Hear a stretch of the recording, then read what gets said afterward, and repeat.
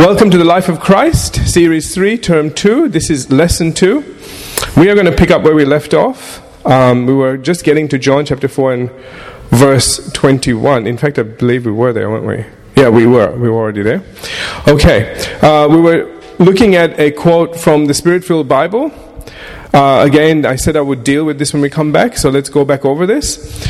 It says here, true worship is not mere form and ceremony, but spiritual reality, which is in harmony with the nature of God, who is Spirit. So that's the reason why it needs to be in Spirit, because He is Spirit. Amen? So it can't be a fleshly thing. Did you get that? There's a revelation there for you. Okay? So when things become too fleshly, too outward, we're missing the Spirit. And we are meant to be worshiping Him in Spirit. And we're going to see that in just a minute, okay? Alright. And so that's the true nature of God. And so we need to be in harmony with that. Second thing, worship must also be in truth.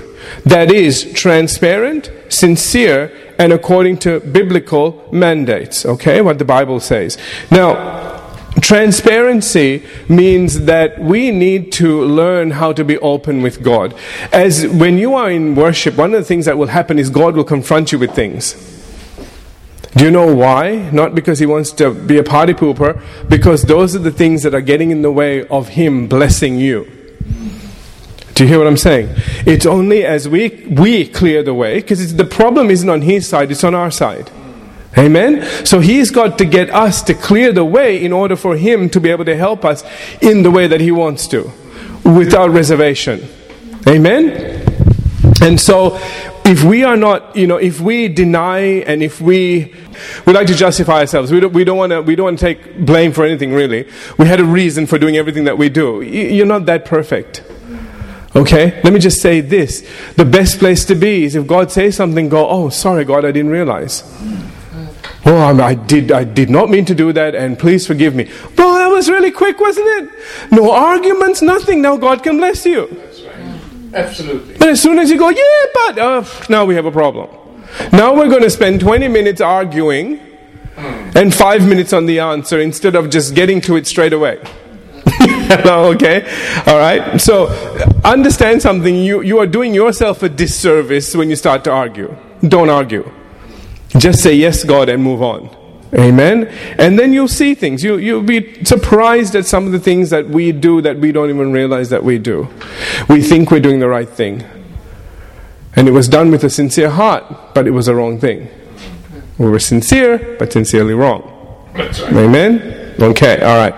So, in truth, okay, so that's transparency, sincerity, and according to biblical mandates. We need to worship God according to how the Bible tells us to worship God. Not according to our ideas. Okay, or traditions, which make the Word of God of no effect. Do you understand? Sometimes they say, well, you have to have this cloth and walk in this way and swing this thing that makes you cough and choke all over the place. And I'm speaking from experience, And this is all meant to be worship. And this is like, your eyeballs are tearing and hello. And you're thinking, and you have to do it right. And you better not spill it on the carpet, because the carpet will catch on fire. You all know what I'm talking about? Okay, if you've never been to an Anglican church, don't worry. Okay, so, we went there to start with. But, again, see, those are all things, and you had to do them all really well. And don't trip on your dress. Because you got to put this really long thing, and you're tripping on it after. Seriously, I was tripping on it. And I was, anyway. And so, all of this. How can you worship God when you're trying to keep, from tripping, falling, and dropping all this stuff and setting the church on fire? Okay? So, again, that wasn't what God asked. That's what man came up with. So while we think that this is worship, it really isn't. Because it's your heart that God is looking at, not how well you swing things. Amen? Okay, and other things like of that nature. Alright. So then Jesus continues on in John chapter 4 verse 22. I hope you don't mind me taking some time with this, because this truly is important. Okay, if Jesus comes before we get to the end, it doesn't matter. We'll know a lot of good stuff when we're going up. Okay? If he doesn't, well, praise God, we'll finish this and actually be able to do a whole lot of stuff with it. Okay, so verse 22. He says, now, Jesus is going to sound a little bit harsh here, but when I explain it out, okay, you realize he's not so harsh. So he says here, you worship what you do not know. Now, it sounds a little harsh, okay? Now, mostly, what he's saying is mostly a creation of your own imagination or their own imagination, having rejected the prophetical and poetical books of the Old Testament. Alright? And accepting only the first 5 books of the Bible. And why Jesus says, we know what we worship, for salvation is of, and now literally, it says, from the line of the Jews. Okay? So Jesus is basically saying here, now we will discuss all of this out in a minute, but Jesus is basically saying because you don't have all the information, you don't really know what you're worshipping. Do you understand? Okay, that's what he's saying here. He's saying we understand what we're worshiping because we've got all the information. Okay, now remember, this is the same Jesus that's going to look at the religious leaders, Jewish religious leaders at the time, and say, you're a father of the devil. So it's not like he's putting the Jews up and putting the Samaritans down. Do you understand? They knew all the stuff, and then see, it's a worse sin when you know and you do the wrong thing. That's right. You know, it's one thing if you don't know. That's right. And see, the Samaritans are guilty of not knowing, doing the wrong thing, because they don't know what they're doing. Okay, and so in a sense, by Jesus saying you don't know what you're doing, it's kind of a bit of a blessing there to say, okay, you know what you're doing, you do in ignorance. Yeah.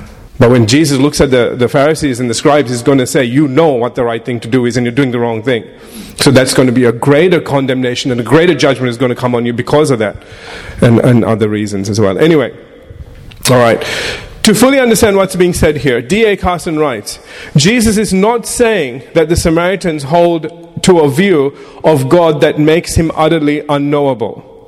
Still less that they worship what they do not believe, as if he were attacking their sincerity. Okay, he was not. Rather, he is saying that the object of their worship is, in fact, unknown to them. So he's saying you really don't know the God that you're worshiping. You don't have a full knowledge of him. Are you getting this? Okay. They stand outside the stream of God's revelation so that what they worship cannot possibly be characterized by truth and knowledge. Alright, because they're standing outside of all the scriptures that are available to them.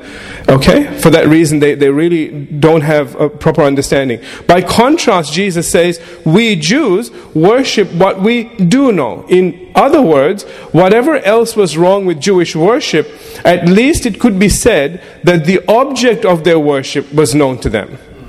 Okay, now remember they did a lot of wrong things as well. Okay, but at least who they were worshipping was correct. The Jews stand within the stream of God's saving revelation. They know the one they worship. They are the vehicle of that revelation, the historical matrix out of which that revelation emerges. Okay, so it's all the information. Okay, and so on and so forth. All right. Hope this is not too complicated for you. And since the ultimate authority for both Jew and Samaritan lay in their respective Bibles, in this debate at least, Jesus comes down decisively on the side of the Jews.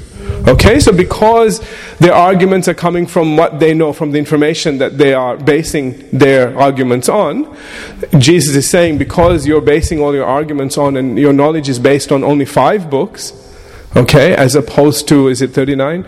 Books of the Old Testament, alright? That they've got a lot more volume to what they have and where they're coming from. That's all he's saying. Okay. Simply put, the Samaritans did not have a full revelation of God, and so could not worship in truth. Okay, that's all it is.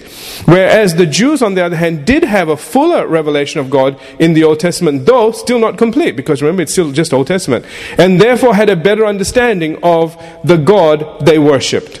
Okay. In fact, in his commentary, Leon Morris says that though they worshipped the true God, the Samaritans did so very imperfectly.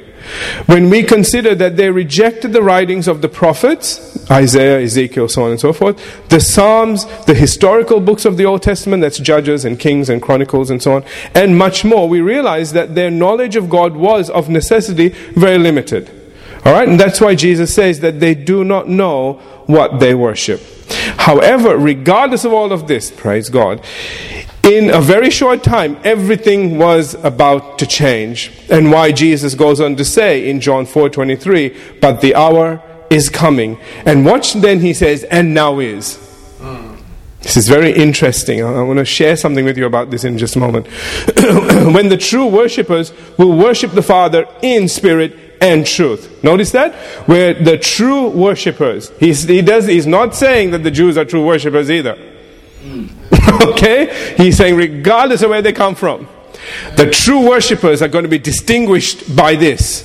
They will worship God in spirit and in truth. Not in some temple, in some location. In spirit and in truth.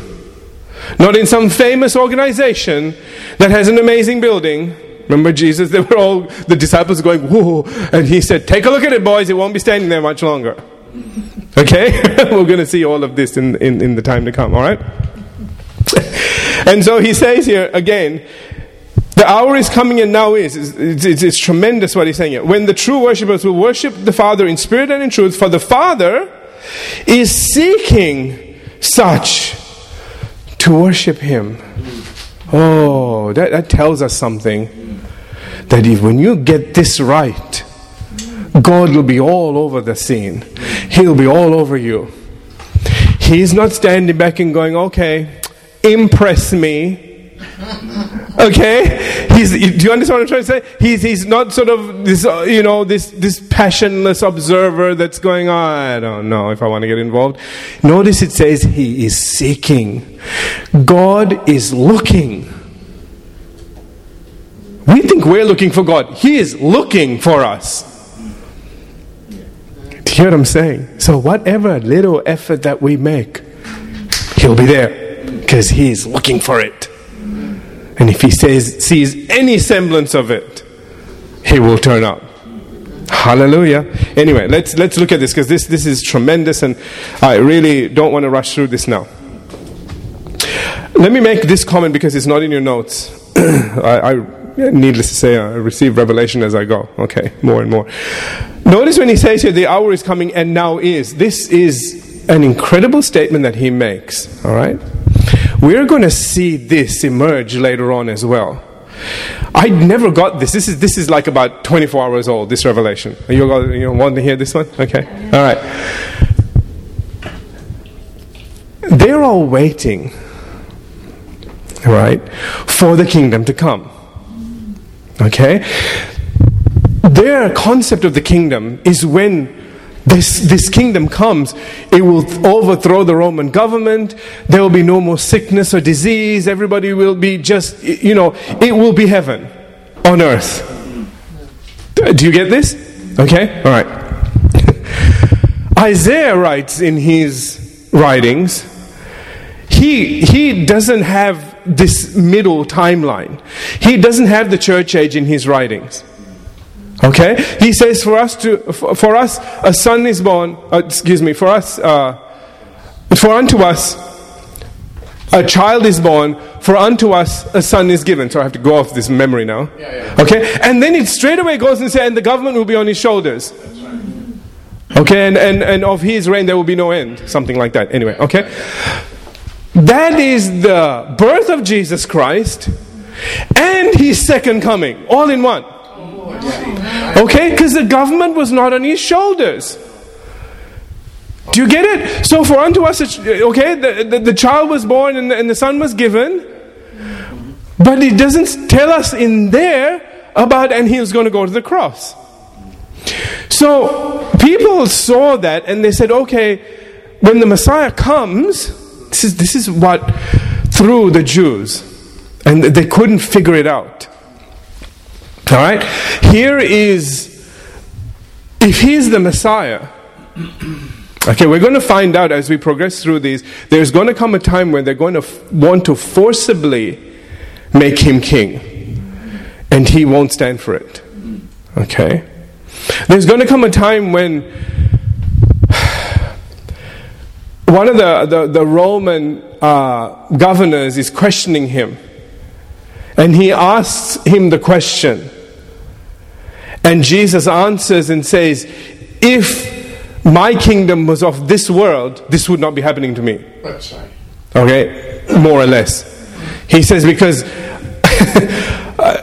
trust me, I've got forces and I've got I don't know how you would what you would call it. I have got things that you have no idea exist. And they will come and they can wipe out your kingdom and everything here like nobody existed. Absolutely. They'll take you out in a second, man. These guys know what they're doing. Remember? One angel, one night, 185,000 people, all gone. One guy. There's a whole legion waiting. Right? They're just waiting to do anything he asks of them. They're just there. He is their captain and commander. He is their creator. They didn't defect. So they're just going, say the word, boss, and we'll take him all out. And we'll make it like nobody existed. See, then there's nobody to complain. You can only argue when you're alive. You can't when you're dead. Okay, do you know what I'm trying to say? People all have this like, oh, I'm going to tell you, you're dead. You won't be able to say anything. You'll be taking a dirt nap. You'll be gone. It's the end of your story. You'll be in hell probably anyway, but like nobody wants to hear you, okay? Forget about it. It's amazing, isn't it, how people think. On one hand, they don't want to acknowledge God. On the other hand, they're going to argue with Him. Which is it? That's right. Anyway, I went there and I'm sorry. I was going to say let's not go there, but I already went. Okay, so we took that trip. I'd like to show you some of these things because you need to know some of the ridiculousness. So, people are arguing how stupid it is. Amen? Amen. Okay, back to this. Where was I? Okay, so let me get to some commentary. In other words, firstly, so in relation to John 4:23, okay, that Jesus says now that the hour is coming and now is. The hour is coming and now is. Now, the revelation I want to bring is this to you. They had this idea that the kingdom was coming and all of this stuff was going to happen. The kingdom came with Jesus, and they didn't realize it. What they didn't realize was a spiritual kingdom was going to precede a physical kingdom. First the spiritual kingdom, then the physical kingdom. First, this kingdom needed to come, and if you now look at it this way, okay? That's what he's saying. Notice the two things he says. He says, the hour is coming, and now is. So you think, hang on, Jesus, is the hour coming or is it now? Is it future or is it present? Which is it? It's both. Alright? He is saying, I'm here. And a time is coming when all of you will be able to do this as well. But I'm beginning this thing. I'm going to start the ball rolling. With me has come the kingdom. And the time will come when this kingdom will be in you. Remember that? Remember we talked about the kingdom in you? Okay? It's not out here, it's going to be inside. Now is, and is coming. He is here, is the now is. It's going to be in you, is the here, it's coming. Because remember, he needs to die before the miracle can happen inside of us. Remember that? We can't get born again until he dies. That's right. Did you all get that? Okay? We can't become new creations until that point in time. So, now, the thing is, and what I want to bring this out is, isn't it interesting, okay, that everything that Jesus did, remember he healed them all, okay? The kingdom came. What was the perfect kingdom? Nobody's sick. Everybody had plenty to eat. He says, what have you got? He says, well, we've got a couple of fishes and loaves. Enough, bring it. This is how the kingdom works. We can feed you with basically nothing. I can multiply and feed everybody. So we have a healthcare system, okay? We have everybody being fed, a welfare system, okay? Huh? It's all there. They're looking at him. This is the confusion they're having, because this is the problem here. The hour is coming and now is. The hour is coming, and now is. It's now is, but it's still coming. Yeah. Which is it? Both. Between them is a cross. Amen. He came he needed to go to the cross. That's why he said he needed to do this. Peter tried to stop him and he said, "Get thee behind me, Satan." Because he was saying, I need to go, I need to die. Otherwise none of this is going to happen. The kingdom won't come the way it needs to come. Amen? He brought it, but it wasn't still in the earth where everybody could receive from it and be a part of it. Do you hear? Okay. Anyway. That's brilliant. Thank you. So, I hope that blesses you. There's so much more to that, but I don't want to take too much time. I've already taken a lot of time, but I hope that blesses you and helps you to see something, that you then begin to see all of what Jesus did and why we need to follow in His footsteps. Because the kingdom that He brought, we need to continue in this earth. So that people are not asking stupid questions like, why did God kill that person? God didn't kill that person. And if we can bring him back to life, they'll tell him. And we can show what God's will really is. Amen? And we need to learn how to do that. Now, we're a long way from that. Fair enough. But you need to start somewhere. Amen? And it starts here. Amen. Hallelujah. Praise God. Okay, let's move on. Now back to my notes. In other words, firstly, as strong as Jesus insists that the Jews were appointed by God to unique privilege and responsibility as they passed on the oracles of God, he insists no less strongly that their privileged position is in the process of dissolution or termination as a new age called the church dawns, to which their own scriptures point. Isn't that interesting? Their own scriptures said this is all going to come to an end. But we get comfortable, don't we? Do we have to move? Do we, but we're happy here. I finally got settled, okay? And that's what happens to religion a lot of times. It gets settled. Yeah. That's right. And then it becomes traditionalized. And then you better not say anything to oppose that tradition. Because it's tradition. I mean, it was good enough for my own ancestors. Well, That's right. Hello? It's not about upsetting your grandfather. It's about upsetting God the Father. What's right for Him is what's right. Amen? It was great what Granddaddy did, but it ain't for us today. Not right now. Same God.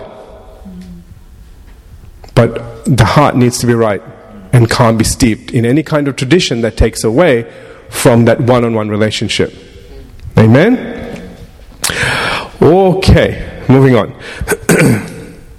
So let me read this again.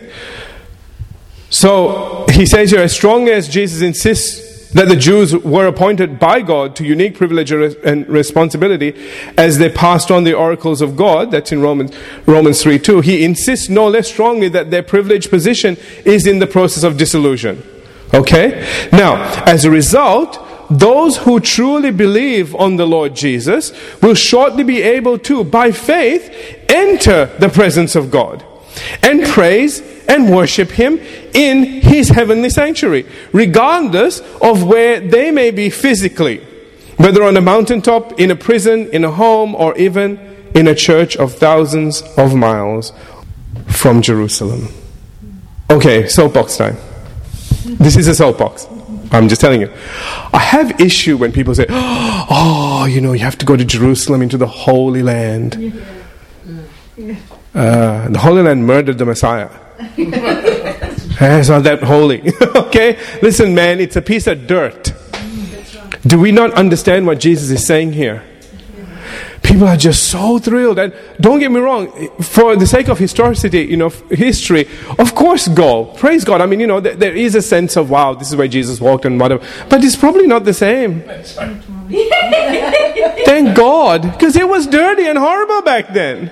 They said that, this foot washing thing that we want to do, that, so religiously, it was a horrible thing. It was like, where did you step? What is it? Oh, okay. And that wasn't religious. Yeah, man, that was, wow. Okay, today we take our socks and shoes off. It's a clean foot we give somebody to wash. Why do you need to wash the thing? That's right. See, again, traditions. Yeah. Do you understand? We so need to be careful about these things. Oh, okay, let's get back to this. All right. It doesn't matter where we are. That's the reason why we can have church here today. We can have Bible college here today. And God turns up. He doesn't say, go to Jerusalem. That's where I am. Forget about it. Are you kidding? Isn't it funny? God, who is omnipresent, and we didn't get it. Okay? He can be anywhere all the time. Absolutely. How could Jonah go and minister to the people in Nineveh if God wasn't everywhere? And have them all saved? Because it wasn't Jerusalem, you know. That's right. Hello? And he was whining about that too. Anyway. I understand where it was coming from, but wow. Alright, as William MacDonald explains, the Jewish people had reduced worship to outward forms and ceremonies. They thought that by religiously adhering to the letter of the law and going through certain rituals, sound familiar? They were worshipping the Father. See, you can get it mixed up. But theirs was not a worship of the Spirit. It was outward, not inward. Their bodies might be bowed down on the ground, but their hearts were not right before God. The Samaritans, on the other hand, had a form of worship, but it had no scriptural authority. See, again, okay, both of them having problems here. They had started their own religion and were carrying out ordinances of their own invention. Thus, when the Lord said that worship must be in spirit and truth, He was rebuking both Jews and Samaritans. But He was also informing them that now that He had come, it was possible for men to draw near to God through Him in true and sincere worship. Hallelujah. It's because of Him. Amen? Accordingly, D.A. Carson says that true worshippers cannot be identified by their attachment to a particular shrine, but their worship of the Father in spirit and truth. That's how you know. Not where you go, not what church you belong to. Amen? And not how holy the ground is. Okay? None of those things. See, again, it's outward. Are you getting this? Are you beginning to understand the power in this? That you can be anywhere. You don't have to be in a place where there's a picture of God and there's a little cross, and you don't have to be any of those places. You could be in a place where Satan thinks he has dominion.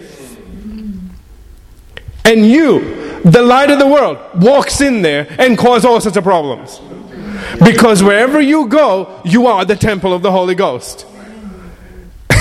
Wherever you go, the shrine of God goes with you. We should not be afraid. They should be always trembling when we come. Amen. You know, like when Samuel, he comes to town. They said, "Are you here peaceably?" Okay, I just love that, man. And he goes, "Yeah, settle down. I'm here peaceably." Praise God. That tells you something. Amen. The power was there. You walk in, and everything demonic walks out. In fact, it runs screaming, and it should be that way.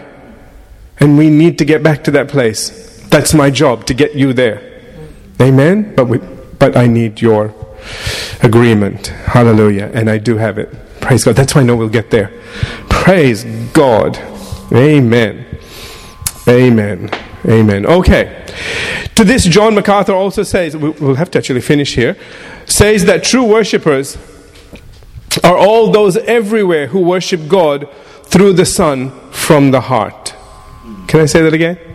True worshippers are all those everywhere who worship God through the Son from the heart. Now that's important. Okay? You can't do this apart from Jesus Christ. He is our very, very center. Amen?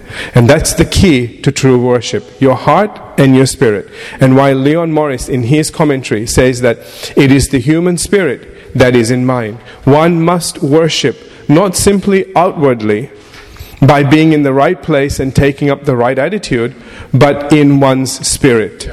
The combination, spirit and truth, points to the need for complete sincerity and complete reality in our approach to God. Hallelujah. I wanted to keep going till I finished just before John 2:24, but I have run out of time. Can I do this? Can I just read through this? Yep. And we'll come back and pick it up. And I will discuss this further. It's just that we're on a thought right now and I don't want to really stop here. R. Kent Hughes says that authentic worship happens only when the very core of our being is employed in worshiping God. Did you get that? The very core of our being is employed in worshiping God, which of course must include a revelation of who God is. And why he goes on to conclude by saying that outward performance may or may not be worship. As Spurgeon said, God does not regard our voices, he hears our hearts. And if our hearts do not sing, we have not sung at all. Did you get that? Sometimes we sing but do not worship. Sometimes we give but we do not worship. C.S. Lewis was right when he said, listen to this, that the perfect church service would be the one we were almost unaware of, for our attention would have been on God. Amen. And that's who Jesus is pointing to when he says that the Father is seeking such to worship him. In short, the central reality in worship is not that we are seeking God, here it is, but that he is seeking us. Hughes says that this is a totally Christian idea. The Jew never thought of God this way. After all, as Leon Morris points out, he is a God of love, a God who seeks the best for people, and therefore a God who actively seeks them out. We will stop there and we'll pick this up next time.